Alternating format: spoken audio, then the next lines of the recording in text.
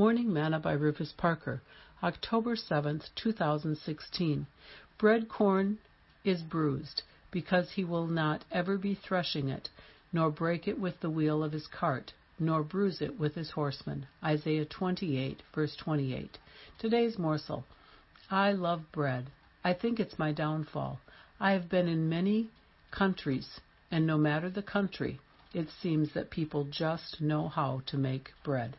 To make bread, the corn has to go through a process of being beaten and bruised to be turned into flour or cornmeal for the making of the bread. In olden times, it was smashed with a rock or rolled over with a huge stone pulled by an ox or mule to crush it.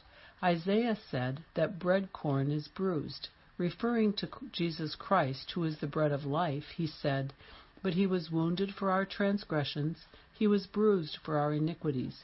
The chastisement of our peace was upon him, and with his stripes we are healed." Isaiah 53, verse 5. Jesus told the people, "This is the bread which cometh down from heaven, that a man may eat thereof and not die. I am the living bread which came down from heaven. If any man eat of this bread, he shall live forever. And the bread that I will give is my flesh, which I will give for the life of the world." John 6, verses 50 and 51. He's been bruised for you, so you might as well eat and live. Sing, "Come and dine, the Master calleth, come and dine." You may feast at Jesus' table all the time. He who fed the multitude turned the water into wine. To the hungry calleth now, come and dine. Thought for today. Bread corn is bruised.